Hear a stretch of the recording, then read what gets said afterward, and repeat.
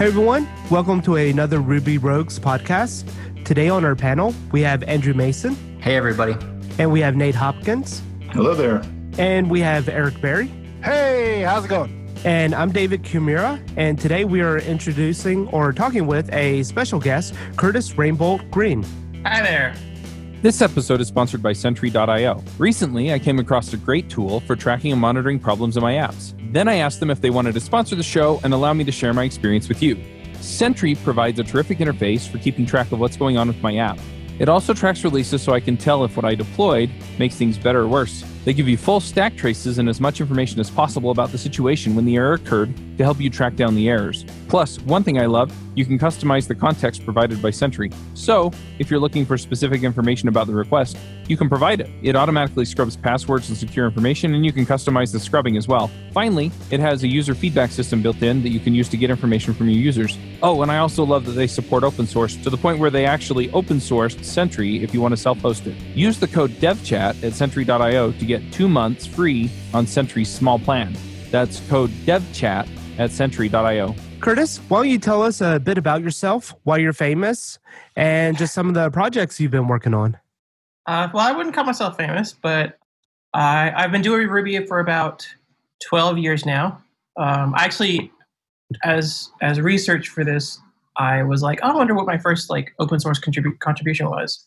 And I discovered that way back in 2009, I was using Sinatra, and I was talking to Sinatra's core contributor at the time, and still to this day, Konstantin Haas? Oh God, I hope I spell his name right, or pronounce his name right. But he was building Sinatra, and I was using it, and I was like, hey, I've got this pre-built Sinatra thing, and I gave it to him via zip file over the email, and that was my first open source contribution. He used it for something. But these days, I'm mostly working on maintaining these largish libraries like VCR. VCR is actually my first attempt to do that. So you've been doing open source since before I was in high school. Oh, Christ. Yes, that's an interesting way to put that. But yeah, I guess so. My early days in open source were very arrogant and overconfident. And my more recent open source development has been very isolated and supportive. But yes, for the last 10 years, plus years. Oh, man. So I think we all run into that syndrome where we're young, we think we can rule the world, we know everything, and then life and reality smacks us in the head, or at least for me. Hey, it hasn't hit me yet, so let me keep running my arrogant train. It is coming. I would have immediately have muted my younger self if they had entered any sort of group chat. It was bad. So, Kurtis, most Rubyists, I think, that have been around the block have had some exposure to VCR. Can you just touch on what it is and why it's useful? So, it's actually grown beyond Ruby substantially in that there are quite a few similar approaches and clone libraries in other languages. I think upwards of 10-ish languages have implemented our format directly. Some calling themselves VCR.js, others going, I think Elixir's is Betamax. Well, with all the same idea, and that is, initially, when you are writing tests, sometimes you will have to communicate with the outside world. It's a shame, but you have to. And in order to make your tests easier, it can be helpful to record the responses from those servers, those outside calls, so that you have faster tests and more reliable, framework for building your understanding of the outside world. Which is not really word say, but basically we mock the outside world. For outside world means some HTTP call. Although I've heard some people are using it for doing it via mocking it all for raw TCP stuff and UDP stuff. Although I haven't seen anything directly. They're doing some weird stuff. So yeah, I would love to pick your brain a little bit in terms of when does that approach start to fall down? How much should we be using VCR? Ooh, before I go to this, VCR was initially built by Myron, and he's a huge testing person in Ruby. He has done a lot for our community. His work is great. However, I think when projects get to be big enough, and by projects I mean applications, your standard Rails application is a great example. When you've written like your 10th or 20th test for some, hey, I have to authenticate against Google Pay, or I have to verify an address with Shipley or whatever it's called now. That is when you should stop using VCR. You just write mocks around the methods that would make calls to those things, right? There should be a function that's like contact Shipley, and that should be mocked instead of the network request itself. And the reason I suggest this is because what I've seen in the real world is that people have this great VCR setup that will be recording everything, and we're talking like 20,000 VCR files. And some of them aren't even used. They're recording responses from 4 years ago. And yes, the test passed, but that's because you basically said, okay, at this point in time, 12:43 a.m. on my machine, this worked. And that's not great. That's not sustainable. So test passing in that scenario is akin to works on my machine. Oh, to an extreme degree. In fact, as much we've also seen errors that were like, hey, this wouldn't even really work. Like this shouldn't have even worked at all. But VCR, like I'm able to, because you can those YAML files, those cassette files, you can write whatever you want them. They don't have to pass HTTP spec. They don't have to be like actual real world examples. So it's not even just works on my machine. It's like works in this specific scenario. Yeah, and I would worry about the third parties. So any kind of API call we're making out to some external service, we have literally zero control over. So unless if it's an internal project that you're calling out to. So my point is, we are often going to run into situations where other companies do not have good development practices. They do not version their API correctly, or they will deprecate it in some way. So they would make a breaking change to their master API that you're trying to call. And now all of a sudden in the real world, your application's failing, even though all your tests are passing. So that's one of my big issues around doing something like VCR in overabundance. If it's just one or two small services that we want to have good code coverage on, then I'm okay with it. Adding it in, it does the test, and, we're going to be relatively okay.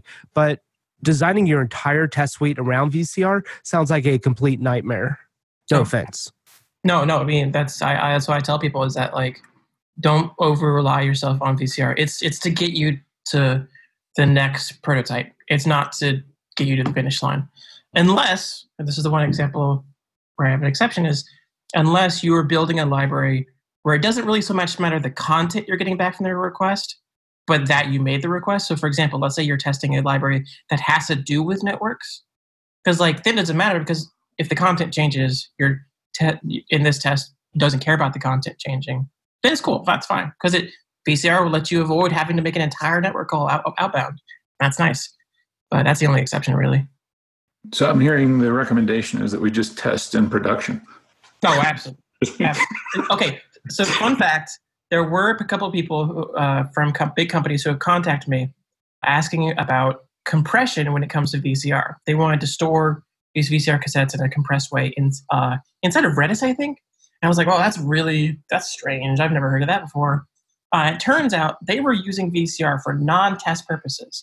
Because, again, at its core, VCR is, hey, given this wrapped HTTP request using a lot of different libraries, go make the request, possibly, and then record it.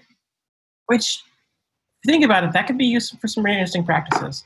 Like, say you want to do analysis on outbound data, that's you could do that. You just wrap this and make sure you're proxying through this VCR server, and suddenly you can see all outbound API traffic for whatever reason. They never really told me exactly what they're doing, but once they were like, oh, we do this, I was like, oh, what could you possibly do here? Interesting. Well, today we wanted to talk about Kubernetes, and so I don't want to stray off on our topic too much, but so Kurtis, why don't you give us an introduction to what Kubernetes is and why we should care about it? So how is it going to revolutionize our lives? Okay, so first off, I want to explain that I'm not an expert in Kubernetes. I'm just someone who uses it. Let's just say this: I've already blown through my Google Cloud credits significantly, accidentally, by making mistakes. So I'm an expert by failure. Kubernetes is a way of describing your system, that the perfect system you have. It's like saying, hey, there should be a server that is accessible from the outside, that is running with at least 2 instances and is connected to this persistence layer. That is Kubernetes. It's a way of describing, hey, I want this. This is the system I want to exist. And then the Kubernetes engine's job is to attempt to fill that role, right? Okay, well, I'm going to spin up 2 servers, and then I'm going to mount this persistent volume, and then I'm going to allow a network connections from the outside. And if it can't achieve that, then it fails and rolls back and things like that. So it is a way of describing a system and then making sure it gets to that description. Yeah, and one thing I really like about Kubernetes, if you have a proper production setup with at least 3 nodes, is that you're going to get a lot of free stuff like high availability, where if one of your physical servers or virtual machines dies, then it's going to fulfill the promise of the 2 replicas or the 2 virtual machines or containers in this case to have running. So it's automatically going to deploy one of those instances, if it's on the dead server, over to one of the healthy ones. So it takes care of a lot of the DevOps stuff that you would otherwise get woken up at 3 a.m. for, so you don't even have to worry about it. As long as your physical servers are healthy, then things are going to pretty much just kind of quote magically work. Yeah, I found a lot of value as an application developer in being able to describe my system as a set of files, and then just assuming that the machine will either apply those changes or tell me what it couldn't do. That's hugely valuable. I mean, a lot of our systems, we just kind of we push the code to GitHub, and then we eventually try to deploy to production, and it's just kind of a very hands-on process. But Kubernetes kind of allows us to take back that time, right? I don't want to have to babysit the production deploy. I kind of just want it to happen. Yeah, and one of the things that I found, because a few years ago, I was doing a lot of CloudFormation scripts. So my AWS stack was, as you said, building out what my environment or infrastructure should look like in a file format, so in YAMLs or JSON. And from there, it would create all the networking, and it would create the virtual machines or whatever, all the database engines. But the problem is you had to have a more in-depth knowledge about networking, subnets, VPCs, and all of that stuff. So with Kubernetes, you really don't, if you don't want to have to worry about all that stuff, you don't have to. You can let Kubernetes take care of all of it for you. You just have to have a general understanding of what ports are you going to expose and that kind of stuff. So it's going to be a lot easier to pick up and learn and actually get productive with right off the bat than doing something like CloudFormation. Because once you have your CloudFormations, then you have to worry about, okay, now how the heck am I going to actually deploy my code to these virtual machines, set up load balancing, auto scaling, and all that. So now you're adding a whole nother layer of complexity that you really need a dedicated person to kind of handle if that's not your wheelhouse. So I think Kubernetes can take away a lot of that overhead so you can focus on the application development and just the infrastructure definition and have your Docker file take care of building out your application layer. Yeah, there's actually, I want to throw out there for this, is that Kubernetes has this precarious situation right now that I've observed, again, as an application developer, where it does all the things that we've currently described Kubernetes are doing, and does them really well. But I think that it's a lot less polished than it presents itself in many cases. I'll give an example. In Kubernetes, you have to tell Kubernetes that there's going to be an outbound, or an inbound connection from the network. It's called an ingress. You have to define it. It's easy peasy. But that's just the Kubernetes engine layer side of the networking. You still have to get that packet to your Kubernetes engine, right?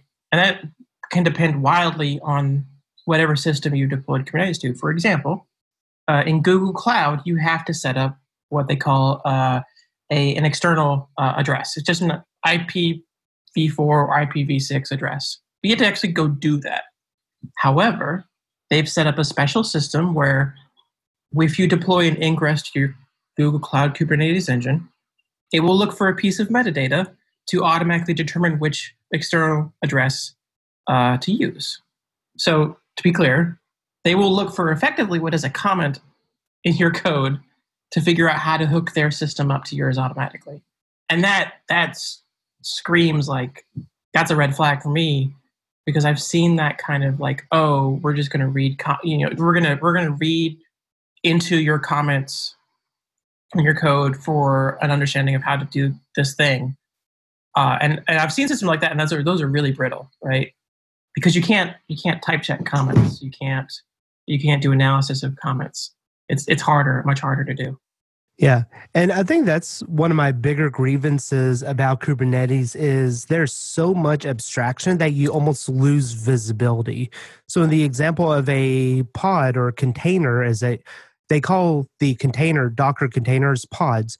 So as a pod fails to spin up because of a liveness probe or something failing, then you only have a super tiny window of time to get in there to try to figure out what it's doing or failing at before that pod is destroyed and it reattempts it. So if you don't have much experience and all the different settings that you can put into your YAML files to spin up the environment, then you could be trying to race against the clock to try to get some kind of log file to be able to diagnose why is this not spinning up correctly and why is Kubernetes not reporting it to me. Yes, a lot of Kubernetes interactions is definitely meant for, like, you've got a team of 3 DevOps people working on it. I feel like, for example, like that log situation described, the solution in Kubernetes land is to have a log watcher that reads from Kubernetes' logs, because this all logs to Kubernetes and they store it. It's just there's no way to see all logs across all pods. So, well, by hand. So they're like, oh, use some sort of logging software like Grafana. They recently came out with a thing called Loki that does exactly this. You just spin up a Loki instance in your Kubernetes, give it the right permissions, and suddenly you have access to all of your Kubernetes logs. And now you're not racing against time, right? Now you're just reading a regular log file. But they don't tell you that. That isn't in the tutorials. No one says, hey, you're going to have this problem where you have to rush to get your logs, and the solution is to set up some sort of logging software. Like, that's not in the tutorials or in the guides. That's just something you have to learn trial by fire. Yeah, and so do you think that Kubernetes, where does it really shine as far as the development lifecycle? So do you think that it is great for a CI/CD plugin to stand up review platforms so you can review what the code changes are and then have that destroy the instance once you're done with it? Or do you think it's really good for production use, or a mix of both? So as I understand it, the best value, the thing that Kubernetes is trying to really succeed at is what are called stateless services. And that is basically, you have your Rails application, right? Doesn't matter how many Rails instances you have running, right? That's your pool of Rails applications. Those are all running and they're receiving requests in a load balanced way. That is really easy to do Kubernetes. You define your load balancer, like Ambassador or Itzo or Nginx even, and you define your Rails application, you say how many you want, bam, bam, bam, it's out there. That's where it really shines, is being able to say, I just have these things, they receive data, or they run in a clustered way, have at it. And there's nothing special you need to do for Rails, like clustering a bunch of Rails processes. That's not Rails' job. It's the load balancer's job. That's what it really excels at. However, due to the nature of the design of Kubernetes, there's a lot of cool things you can do. Like you said, in Kubernetes, you can give namespaces for a cluster. A cluster can have many namespaces, right? And so you can deploy like your entire application ecosystem, your Rails app, your Sidekick process, your Nginx into a namespace, and then duplicate that in another namespace. And they're just simultaneously running. No extra magic. And if your namespace happens to be, say, your PR pull request number, how about that? Now you can say that, or your Jira ticket number, I guess some people do. Now you've got a cluster of your services with your code changes that happens to just contain your changes for this Jira ticket. And then you can just hand that off to someone and say, here's a special URL that'll allow you to access just my namespace's logic. That's really cool. That's a nice little added bonus. So when we're talking about the Rails application, the web servers, and the Sidekick processes, that's all very centric to Rails. But what about the database, or if you have something like Elasticsearch or Redis for caching? So what about those kind of components? Would you put those into Kubernetes as well behind maybe a persistent volume, or would you keep those as external services? So, okay, here's what I've learned. I had to learn this the hard way. And again, this is something that I feel like is the unpolished side of Kubernetes. There's a thing in Kubernetes called a stateful set. And it's a service. It's like an application, but it happens to know that it has state, or like this persistent state. You can attach a persistence volume to anything, right?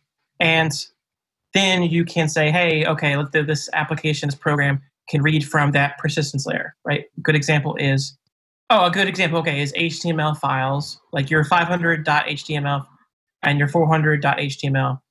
That is a file on a storage layer, then you'll want to serve that, right?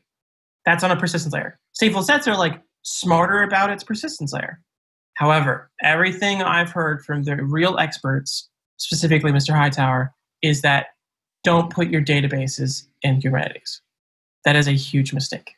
And the reason this is, for example, stateful sets have a replica value like everything else. You can say, hey, I need 10 of these things to exist. If you set your replica value to 0 on your Postgres database inside of Kubernetes, your data is gone. That's it. And that's not obvious. It's not an obvious thing.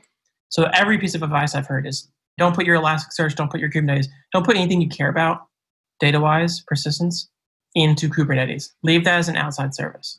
That said, my personal project that's in Kubernetes right now has a Postgres and an Elasticsearch inside of it. So yeah, we don't like to follow rules or advice. We like doing our own thing, right? So, absolutely. So the one time that I actually do spin up a MySQL or Postgres instance in Kubernetes in a non-persistent volume is for my tests. So if I am deploying a code commit, which is going to spin up a automatic environment, its own namespace containerized environment, I'll actually inject in a MySQL server in there as well, a container for MySQL, and then have that run the migrations and seed in some test data. So that way the user can go in, do the testing, and once they are finished testing, it's going to destroy that entire environment along with the data. So I guess, as you said, don't put anything in there, even in a persistent volume for data that you care about. It should be in an external service. And I would say also for anything that requires uptime. So if you've ever attached a Redis server to your Rails application for caching, if that Redis server goes down, then your application is going to start experiencing a bunch of errors. So if there's a connection to one of the pods that you have for Redis, if that goes down for whatever reason, maybe it runs out of RAM or swap or whatever, then you run the potential of that connection going down, the new instance not being up in time, and then you're just getting really random intermittent errors in your Rails application or logs. That's going to be hard to trace back if you don't have that exposure that you're running out of RAM on this server. Absolutely. I've also seen some people, they'll have one-time scripts that run in Kubernetes that will, their test, say, what's the word for this? Their feature branch deploy will connect to the a specific database, and they'll just create the entire schema in its own isolation, but still talk to the same database. I think there's a lot of do-it-yourself stuff in Kubernetes, which is great because it brings in a big community. Anytime you're saying, hey, I have this tool and you can do whatever you want and it's okay, that brings in a lot of people, right? React was a great example of this, I think. Here was a thing where it's like, hey, we're just going to do the view layer, and the rest you can decide on your own, and we're going to be okay with that. That had brought in a lot of initial people because they're like, oh, I can just do what I want here. There's no rules, there's no guidelines. But you have to follow that up later with guidelines, And I think Kubernetes here, this is one of the polished layers. The whole feature branch thing is a great way to ship experimental code. Like, spin up a universe just for this experiment, and fantastic. That said, there's a lot of work you have to do to get that point. So I got a question. I've got some exposure to ops. I went pretty deep in Chef back in the Chef days, Chef and Puppet days. Went pretty deep into Docker, set up quite a few, even production deployments that were just kind of like hand-stitched Docker files and whatnot. Spent some time kind of poking around on AWS and the entire ecosystem. Always treated like my data persistence tiers as appliance tiers, kind of like what we're talking as a best practice here, where they weren't necessarily enveloped in all of that. But after having spent a good chunk of my development career doing those things, I now pretty much always just reach for like out of the box solutions. So I go straight to Heroku these days. So what I'm looking for is the sales pitch here. Like, when is it good? Is it good enough for me to get back into the ops game? Or, because here's what I want. Here's what I want from an ops story. I want a Heroku that is just a one button. I solved my problem. I don't have to think about it. But when I need to reach in for the control, I can do it. So, okay, I will repeat something so there's this person on Twitter. His last name is Hightower. I think his first name is Keasley Hightower. If you just look for Hightower, you're going to find him. But he talks about Kubernetes a lot. And one thing that he says, and I'm paraphrasing here, is that Kubernetes, the fact that people know about Kubernetes is kind of a mistake in the system. Like, you shouldn't. Like, for example, Heroku uses something very similar to Kubernetes underneath the covers, as I understand it. Possibly even Kubernetes now. That one button solution you're talking about, the thing that you and I both use to push things out, that is supposed to be the layer on top of Kubernetes. You shouldn't know. The plumbers, as he likes to call it, are the ones who should care about this. That said, I don't.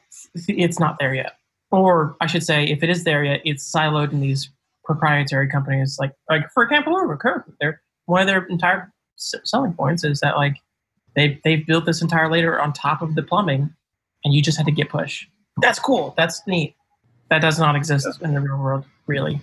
Yeah, the control isn't there either. Like, sometimes you need to reach down and do some really custom thing with a reverse proxy or something like that, right? And Heroku doesn't make that easy. And in some cases, some of those things you might want to do may not even be possible, right?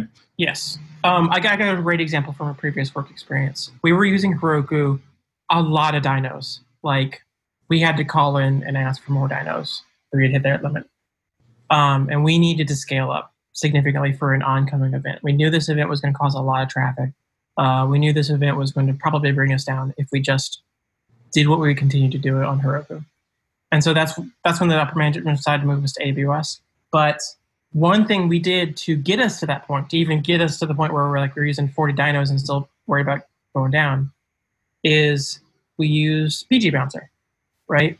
So if for those who haven't used PG Bouncer, in Postgres, every connection is expensive. This is why Heroku limits you to 500 connections for their professional tiers and above, because it's expensive memory-wise. Every connection is like 10 megabytes. So if you want 1,000 people to access your website at once, you're looking at a lot of memory. That's expensive. That's not even including your actual application memory. So PG Bouncer, what it does is it pools clients across many transactions. So you can go up to like, say, 20,000 people and use only about 500 connections. It's great. It's fantastic. It's a way of saying, hey, given this limited resource, let me pull that in a way so that multiple people can still access my website in an efficient time manner. That is really hard to do on Heroku. They only recently added a special functionality for that. The way you used to have to do it is you'd have to set up a special build pack, and that would run PG Bouncer. And so inside of your dyno, it would run PG Bouncer, and then on top of that, it would run your application. And PG Bouncer would be local to that dyno, which would be frustrating because you got 500 connections on Postgres and you've got 40 dynos. How many connections am I allowed to have in PG Bouncer? Well, it's dynamic. You can't know that. So you'd have to guess. Oh, well, okay, if I'm at 40 dynos maximum, that means I can only have 10 connections per connection. It was a funky math. So, that was a hard thing in Heroku. They made it easier now, as I understand it. No, I'll have to look into that. I'm still doing the build pack. Oh, yes. As far as I know, they've released like a special PG Bouncer button that you press now, which is, that's awesome. But that is easy, really easy in Kubernetes. I mean, that's easy in like just doing it yourself, but that's really easy in Kubernetes. I say, hey, here's this thing. It talks to A and it talks to B, or A talks to it talks to B. It has this many instances of it. Boom, that's a YAML file. Easy to digest. Yeah, that's what I'm looking for. I want the service that, like, I'm happy to pay a premium for the plumbers to build all of that for me.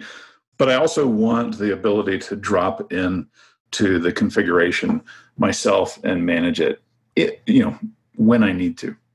This episode is brought to you by TripleByte. Applying to programming jobs sucks. You have to put the right keywords in your resume. You spend hours and hours on the phone screens and take-home projects, and that's assuming the company even responds to your application. Well, if you're a software engineer, TripleByte can help. They work with over 400 top tech companies, from big names like Dropbox and Adobe to exciting startups. You do one brief online interview with them, and if you do well, you go straight to final interviews with the company on their platform. It's like the Common App for software developers. TripleByte does not look at your resume or where you went to school. All they care about is if you can code. I've helped dozens of software developers with various credentials get jobs, and this looks like a terrific way for you to get in and get interviewed and get a job without a lot of the hassle and overhead. You can go check them out at triplebyte.com/rogues. That's triplebyte.com, byte as in 8 bits. As a special offer for listeners of this show, if you take a job through TripleByte, they'll offer you a $1,000 signing bonus.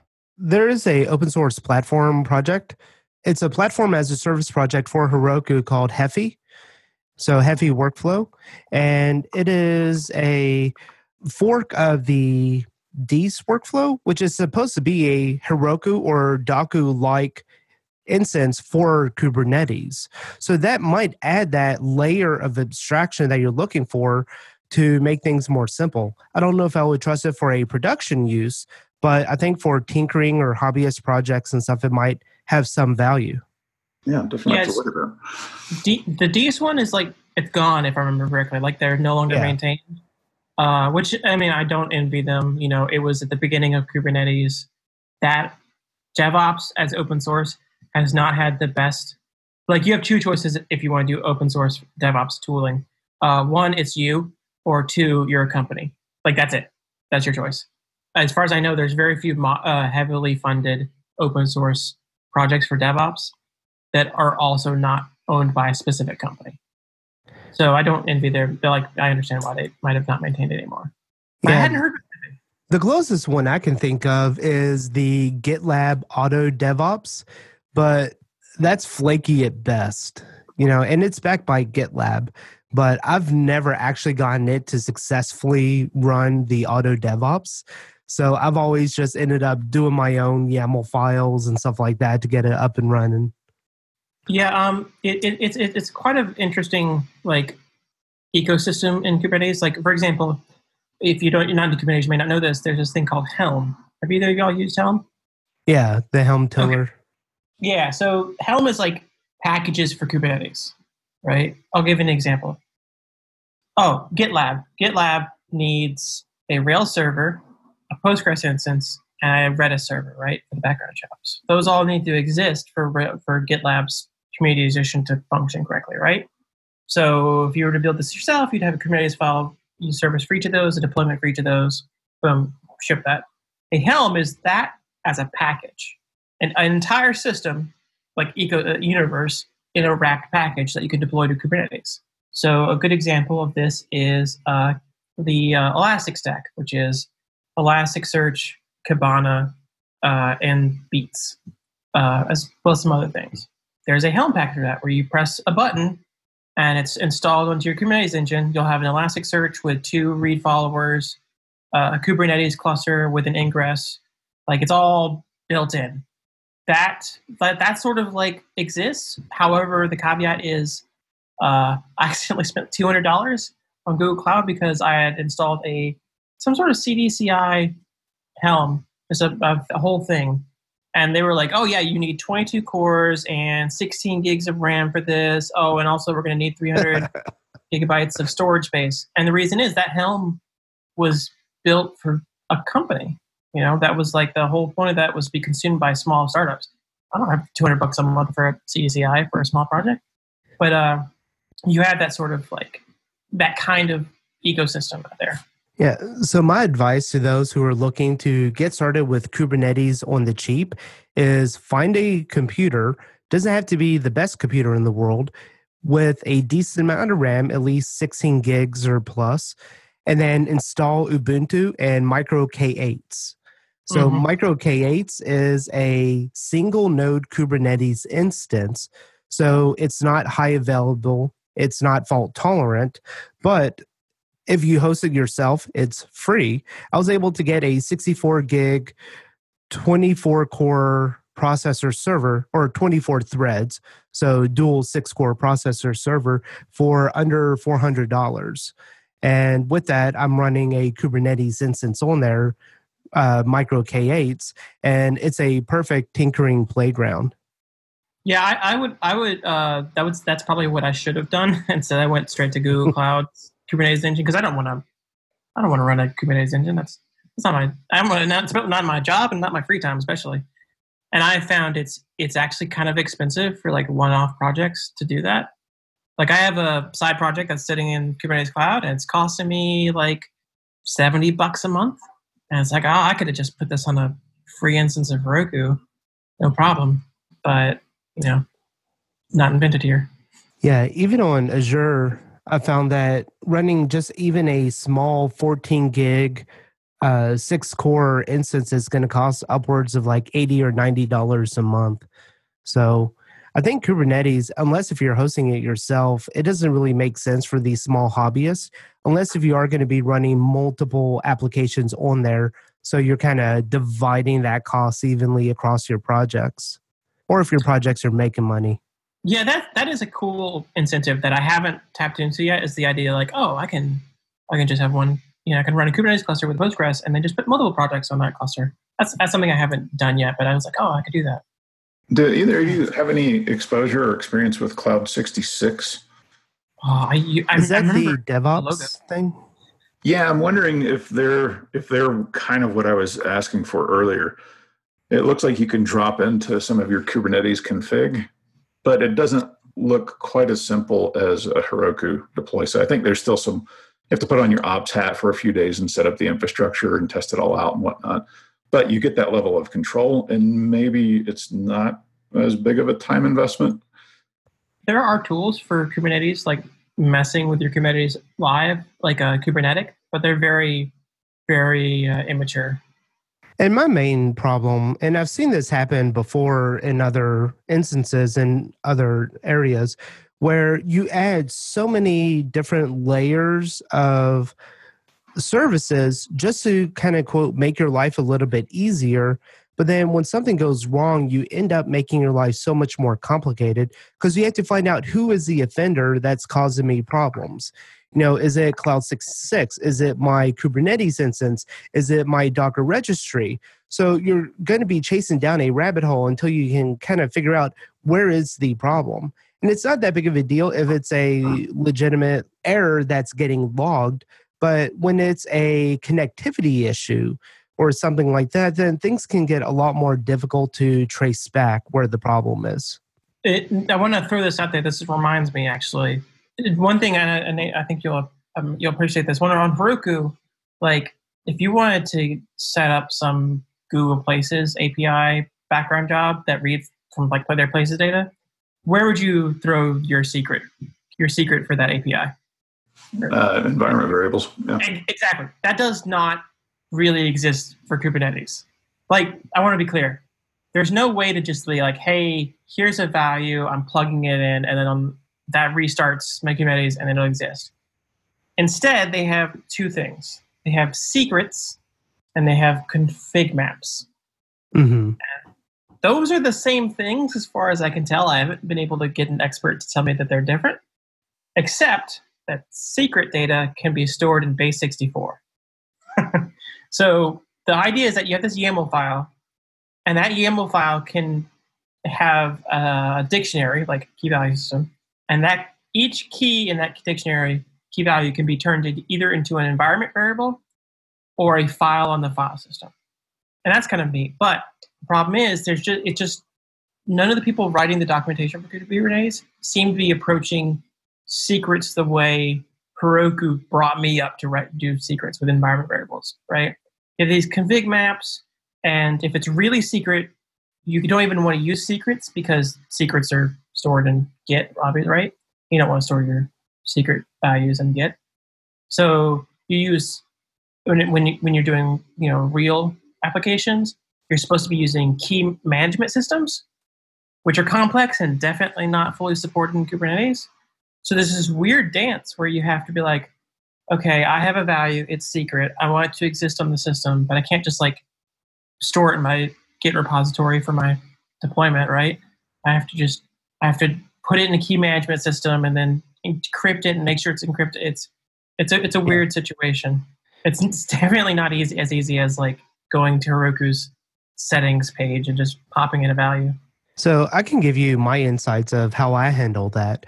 And using the Rails credential secrets and the Rails secrets encrypted doesn't work if you need it at the VM layer. So if it's not going to work necessarily the way you want it to.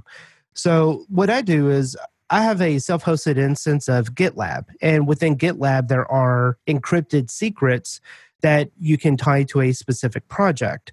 And from there, whenever I'm running my pipelines, so my Docker build phase, the testing phase, and all of the review stages and deploy to production, I'm able to store encryptedly and safely within my CI/CD area or my GitLab instance the secrets. So they're protected and safe there. And each virtual machine or pod that gets spun up by GitLab in Kubernetes is going to automatically have those. So from there, if I need to then push into a Docker image those encrypted credentials, then I'm going to be able to do that because the pod at that point has access to those. So I think the real answer is wherever your CI/CD platform is, that's where you should try to put the encrypted credentials.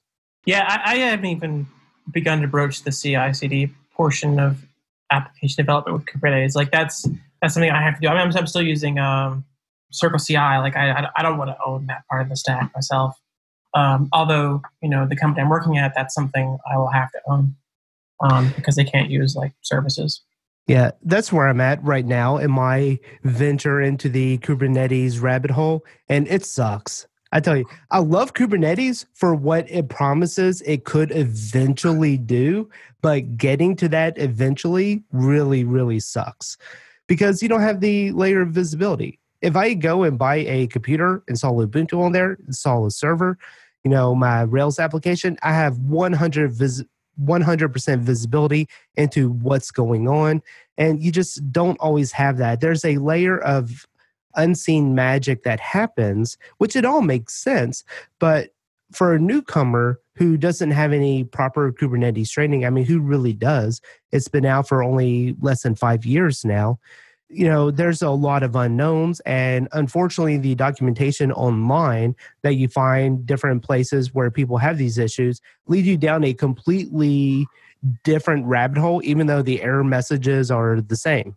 Yeah, if I had to give one piece of advice, people who are going into Kubernetes now, application developers who want to do their own Kubernetes stuff, find people who are really experienced at it and then pay whatever you got to pay to keep them on call effectively for questions, because you will have a lot, and there's a lot of just the way application developers talk about things, the wording and the phrasing we use to talk about our systems is wildly different from how Kubernetes and people who use Kubernetes talk about things. It's just not a thing. It's not easily mappable. So find someone who can do that for you. And I was lucky. I had two friends of mine who one of them who worked at Tesla, and one of them who works at one of the larger cloud providers. And they both had a lot of really in-depth experience. And so I just basically opened a DM group and I was like, hey, I'm going to have questions. Whatever favors you need, let me know. But I'll start ringing up the bill now. Is that disconnect in communication, is that just typical with general sysadmin, or is there something unique about Kubernetes? I want to say it's Kubernetes unique. I've worked with some really good DevOps people and systems people, and I've never really had this problem the same way. There were some things that were like assumptions they made that I didn't make. Like they never wanted me to ever be the terminator on an SSL HBS request, right? And whereas I was like totally happy to do that. No, I shouldn't have been, but I was totally happy to. Those kind of things. Like, but in Kubernetes land, it can be very, very different. Like, for example, if I was to say, hey, here's the container, that is to say an image that I want you to deploy, and it exists in the world, what would you call that? What would be the first name for that term for that thing? A container that is living in the world, like a Rails app. The name of the container? It's just like the term you'd use for like we have 3 services or we have 3 applications, right? You might say services. Websites. Yeah. It could be a website or an application or a service. Sure. Kubernetes calls that a deployment. Yep. And the name of the thing that allows you to connect, that opens that container to the wider or the inner world of Kubernetes is called a service. That kind of disconnect really hurt me in the beginning because I was like, oh, I'm deploying a service. No, you're deploying a deployment. And the way it talks to the network layer is called a service. That sort of thing is just rampant. And it's not at fault with Kubernetes. It's not at fault with me. It's just, again, to quote Mr. Hightower, we're being exposed to the plumbing. It's like having a house with no walls. We're being exposed to the plumbing in a way that we haven't before. But the gains are so great. We get to have a toilet. That's fantastic. Yeah, I'm a fan for having a toilet. So. No, and one other note of advice is put everything in a namespace. It's going to be so much easier to identify what belongs to what later. You're not going to have name conflicts. Life will just be so much more grand. So everything is under a namespace. Then you have your deployments, which are the application pods that you're deploying. Then you have your services, which is, I kind of like to think of it like the load balancer for your deployments. So if you have 2 replicas from your replica sets in the deployments, then the service is going to say, we're pointing to this deployment area, and we're going to balance the load for you. And then you have your ingresses, which is exposing it all to the outside world. Or hopefully. So I've got a question for, both you, Kurtis, and Dave have quite a bit of experience here with the Kubernetes. I'm curious for myself and for the listeners, how much time have you invested into your current knowledge about Kubernetes and just with tinkering and reading and everything else that you've done? I plead the 5th.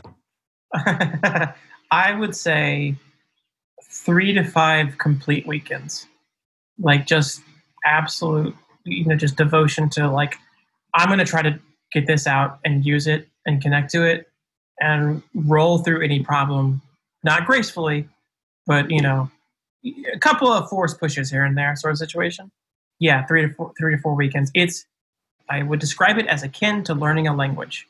There's that first 2 periods where you're like, where you have a real easy chance to bail out. I'm not going to do this. I'm going to go back to whatever.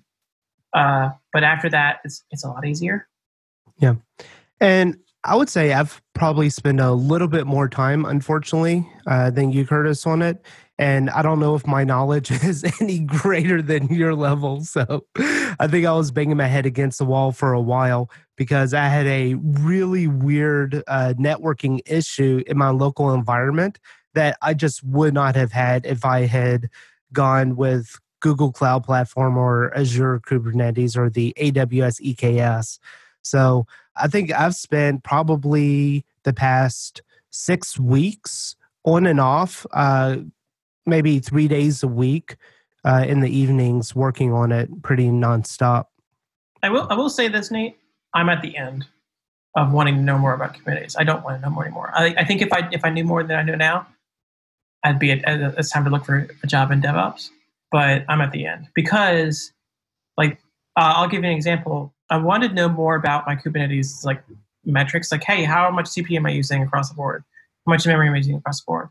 And Google Cloud's tooling isn't great at that. It's really funky, or let's just say it's really funky for smaller projects. And I was like, oh, there's this great thing called Prometheus, which is about storing data.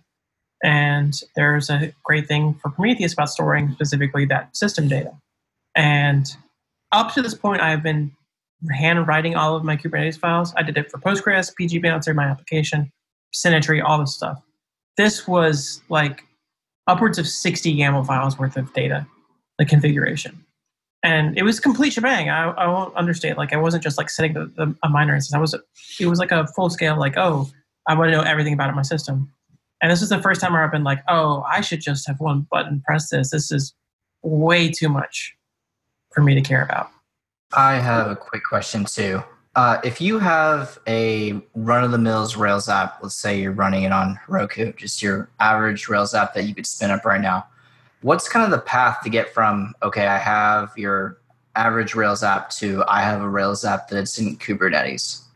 You need technically 3 files total. If it's just your Rails application, because there's a lot of things when people say like, oh, my application, or when I say my application in Rails, I mean a whole bunch of stuff.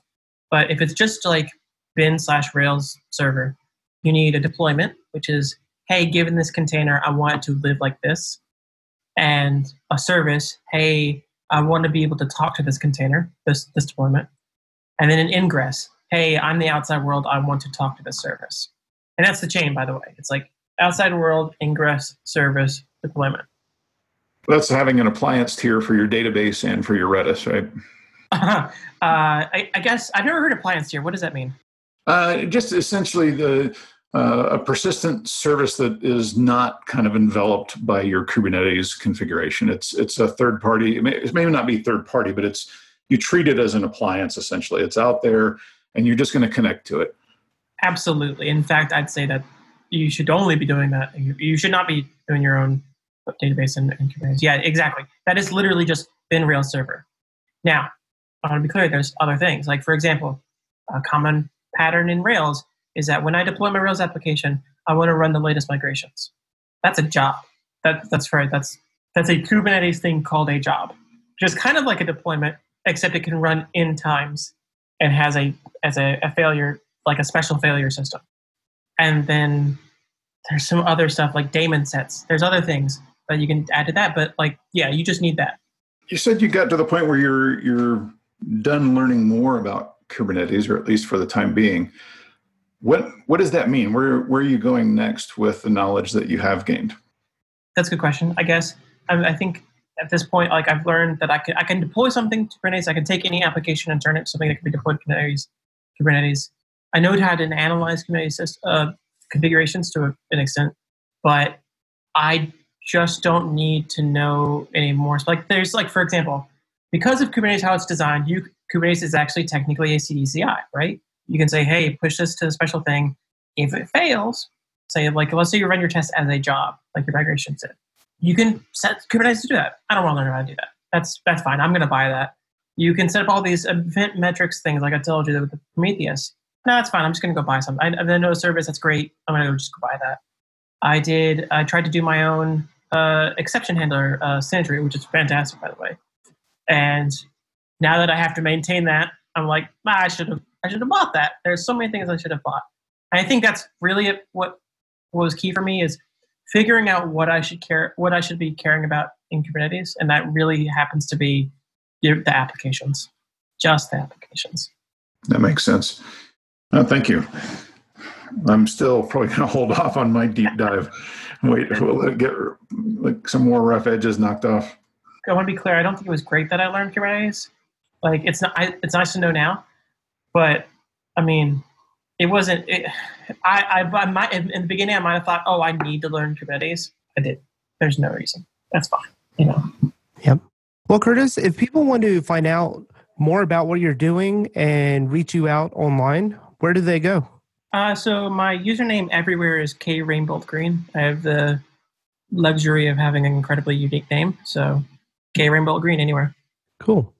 As a Ruby developer, you've probably used Redis for queuing and caching. But if you're like me, you've never completely understood it. You just followed the tutorial to set it up and then hoped it'd stay up. Now that I'm building my own services for other people, I realize that you and I often don't have the desire or time to run an ops or DevOps team or do it yourself. Plus, since you're not a Redis expert, you're not exactly sure how to know what it's doing. That's why I love Redis Green. No setup. It runs on any AWS region I want, so I can run it near me. And the tooling is amazing. I have to tell you about this feature, actually. It actually maps the memory you're using and tells you where all the memory is allocated. So this makes it really easy to see what's going on in your Redis setup. It also runs on AWS, so it scales easily and can alert you when it hits certain thresholds in performance or capacity. Sorry for going all fanboy on you, but I love this tool. Here's the thing. If you don't want to do ops or are already on Heroku or something, then use Redis Green for the rest. It's simple, yet powerful. Check them out at redisgreen.net. And so let's move on to picks. Nate, what do you have for picks? Oh, let's see. I've got a long list of picks that I added a while back. Let me see if I can go through and get a couple of these things. One thing I would touch on is, but it's relevant to our conversation is Heroku. I've used Heroku at my last two jobs, and I still spend personal projects out there, and it just could not be any easier to do some of those things. So I'll give them a little plug. So a book that I finished, it's been about 12 months since I finished this one, but it's such a terrific book. It's called How to Be Like Walt, and that is Walt Disney. Read that. I moved to Florida for a period of time, and when I was there, we were close enough to Disney that we got season passes. Anyway, this book intrigued me, and I brought it in, listened to it through Audible, and just really enjoyed it. It's the subtitle is Capturing the Disney Magic Every Day of Your Life. Very inspiring. Like, Walt was one of those rare individuals that kind of blessed the world with his existence and his talents. And it's very inspiring. So recommend How to Be Like Walt. And one other pick would be an old movie, an old favorite. It's Real Genius. Was made in 1984. Very fantastic film. I highly recommend it. Awesome. And Andrew, what do you have for picks? I got two. One is a VS Code extension called Peacock. I think it's pretty cool. It's pretty subtle, but it just changes like the workspace color of like your title bar or your like left nav bar, depending on what workspace you're in, which is kind of nice if you're working in several workspaces at the same time or several different projects. And the next one I would have, and Dave, if this was your pick, I'm sorry to steal it, but Drifting Ruby, episode 181, Intro to Kubernetes. Started watching that the other night, and then I was like, all right, I'm going to have to sit down on my computer and actually focus on this. But yeah, I'm excited to watch that and get a little intro to Kubernetes. Yeah, that was actually one of my picks. Recently did a Drifting Ruby screencast on a introduction to Kubernetes, and it was a painful one to do. So thanks for that. So one of my picks, I'll jump in here, is microk8s.io. It is the website for microk8s, and that is not Kubernetes, but it's K, the number 8S, which is the shorthand for Kubernetes. And that's what I'm using in my local environment for my Kubernetes playground. And one nice thing that I really like about it is if you've screwed up your Kubernetes environment, which I have done probably 50 times now, they have a command, microk8s.reset. It'll roll back every single change that you have made to that Kubernetes instance and start you fresh with a new clean Kubernetes instance. So it's been super helpful to just wipe the slate clean and start fresh without having to reinstall or re-provision a whole new Kubernetes instance. My second pick is the Slack channel Kubernetes, and you can join it under slack.k8s.io. They have over 60,000 members on that Slack channel, and it's dedicated solely to Kubernetes. Small note to that is sometimes they're down due to DDoSing. Just FYI. I wonder if it is them DDoSing themselves or. No, I know it's been down a couple of times. But it's a great Slack channel. I've posted some help on there and people have been kind to respond. Kurtis, what picks do you have? Yeah, so I got two. First, it's a game I've been playing called Satisfactory. It's in early access by the people who made Goat Simulator, surprisingly. It's an incredibly well-rounded game. It's been described as a 3D Factorio, so if you know what Factorio is, you're going to be very interested in Satisfactory. I find it very relaxing to work in. The idea is that it's a game where you have raw resources and you need to build out a factory that processes those resources to research technology. There's no current end game yet, but usually these games, it takes a while for them to figure out what their end game is. But it's very, very fun. And then my second pick is related to this. It was Kubernetes on Rails. It's a video series, paid video series that I purchased a while back to help me understand Kubernetes a lot easier. I don't know who the author is, but I have to thank them on Twitter a while back. It was really, really, really easy listen and a really easy read. So is that Satisfactory game kind of take the play of No Man's Sky, where there is just no end to it? Or is it actually more entertaining? So, that's interesting. Satisfactory is about machinations. It's about throughput, amusingly enough. So I work even when I am at home. No Man's Sky doesn't have an ending because that's an artistic choice. Satisfactory doesn't have an ending because they have a lot of work left to do. Cool. Well, Kurtis, thanks for coming on today. It was fun talking about something that's going to give me a headache for the rest of the day. And no, I'm kidding. It was a great talk. Great talk. Thanks for having me on. I enjoyed it immensely. This must be how it must have been to be like a cast in Shakespeare's last plays. You finally be on the theater. All right. Well, we'll talk to y'all later. See you, everyone. Bye.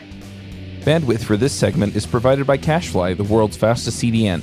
Deliver your content fast with CacheFly. Visit CACHEFLY.com to learn more.